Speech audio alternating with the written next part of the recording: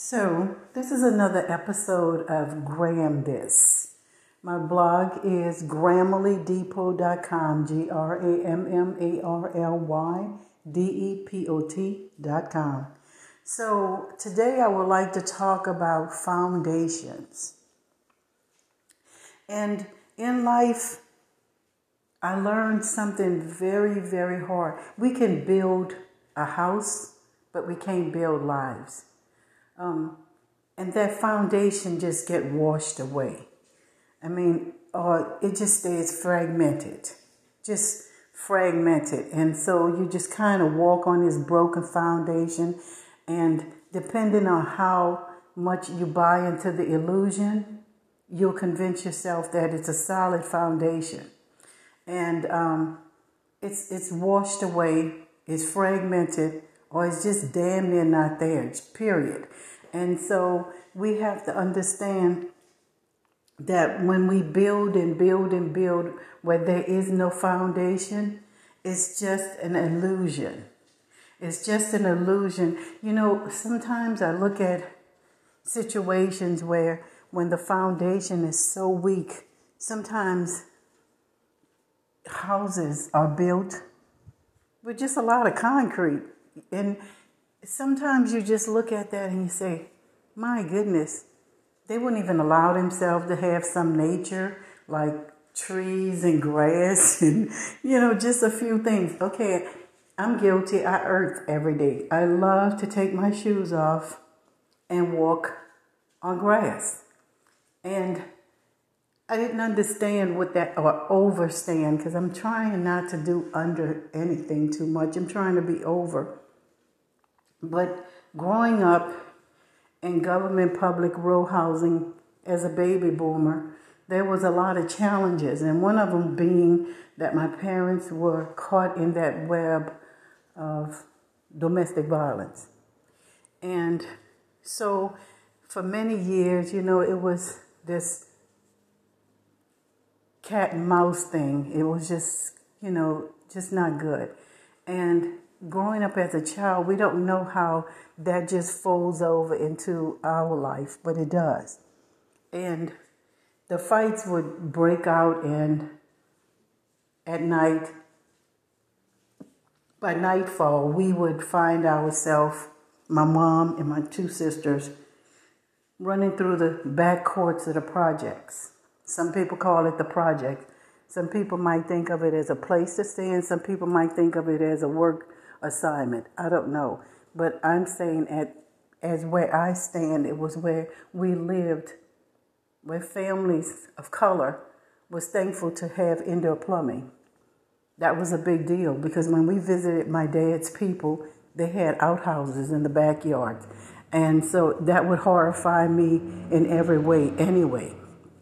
But, we would run at night, and I didn't understand or overstand what was really happening. So here I am, I'm in corporate America, and I'm wearing my little heels every day, and, I'm dressing the part, and I'm just doing everything right. Because, see, I have this, foundation.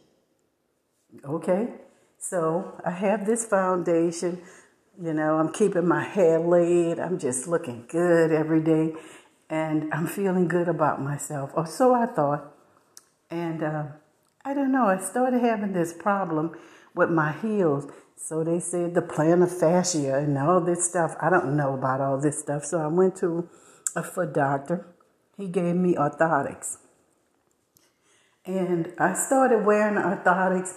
And again, after 3 days fish stink, I stopped wearing them because they made my life miserable. And I realized if I lean into this is my life. Every pair of shoes I have, I'm going to have to wear orthotics. And then I'm going to have to limit the kind of shoes that I can purchase.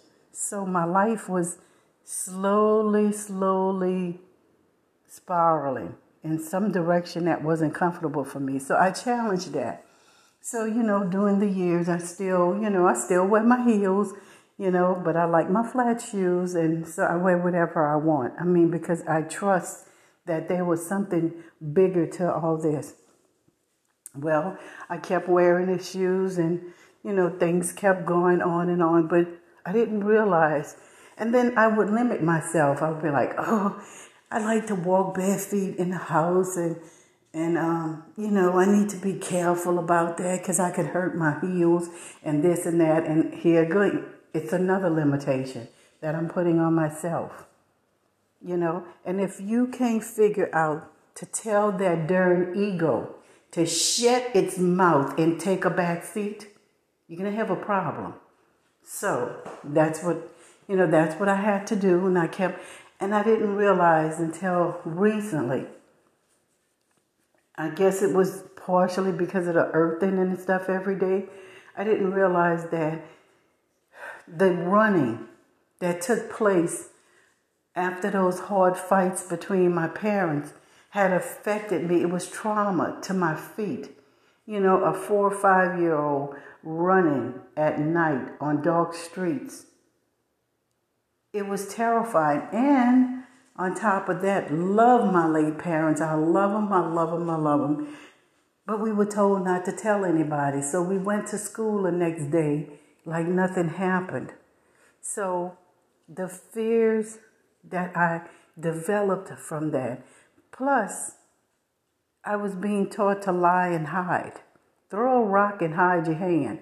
I don't know what was coming first, but all this was becoming this big mass of mess that needed to be sorted out. So as time go on, I realized in hindsight that it was the running, a child just being pulled out of bed and come on, we have to run. My mom, of course, she would try to protect me because I was the baby, so she would pick me up. But then some parts, she's also trying to carry clothes for us to have our uniforms and stuff for the next day at school and our combs and brushes. So sometimes she couldn't always carry me and I had to fend for myself. So I've always been a person with tenacity to face challenges head on. I've never been scary about a lot of things and I didn't know. But you know what? As we mature, the recycled teenagers that we are, bravery hurts. Sometimes being brave about things can really do something to you. Because sometimes you just don't want to be brave.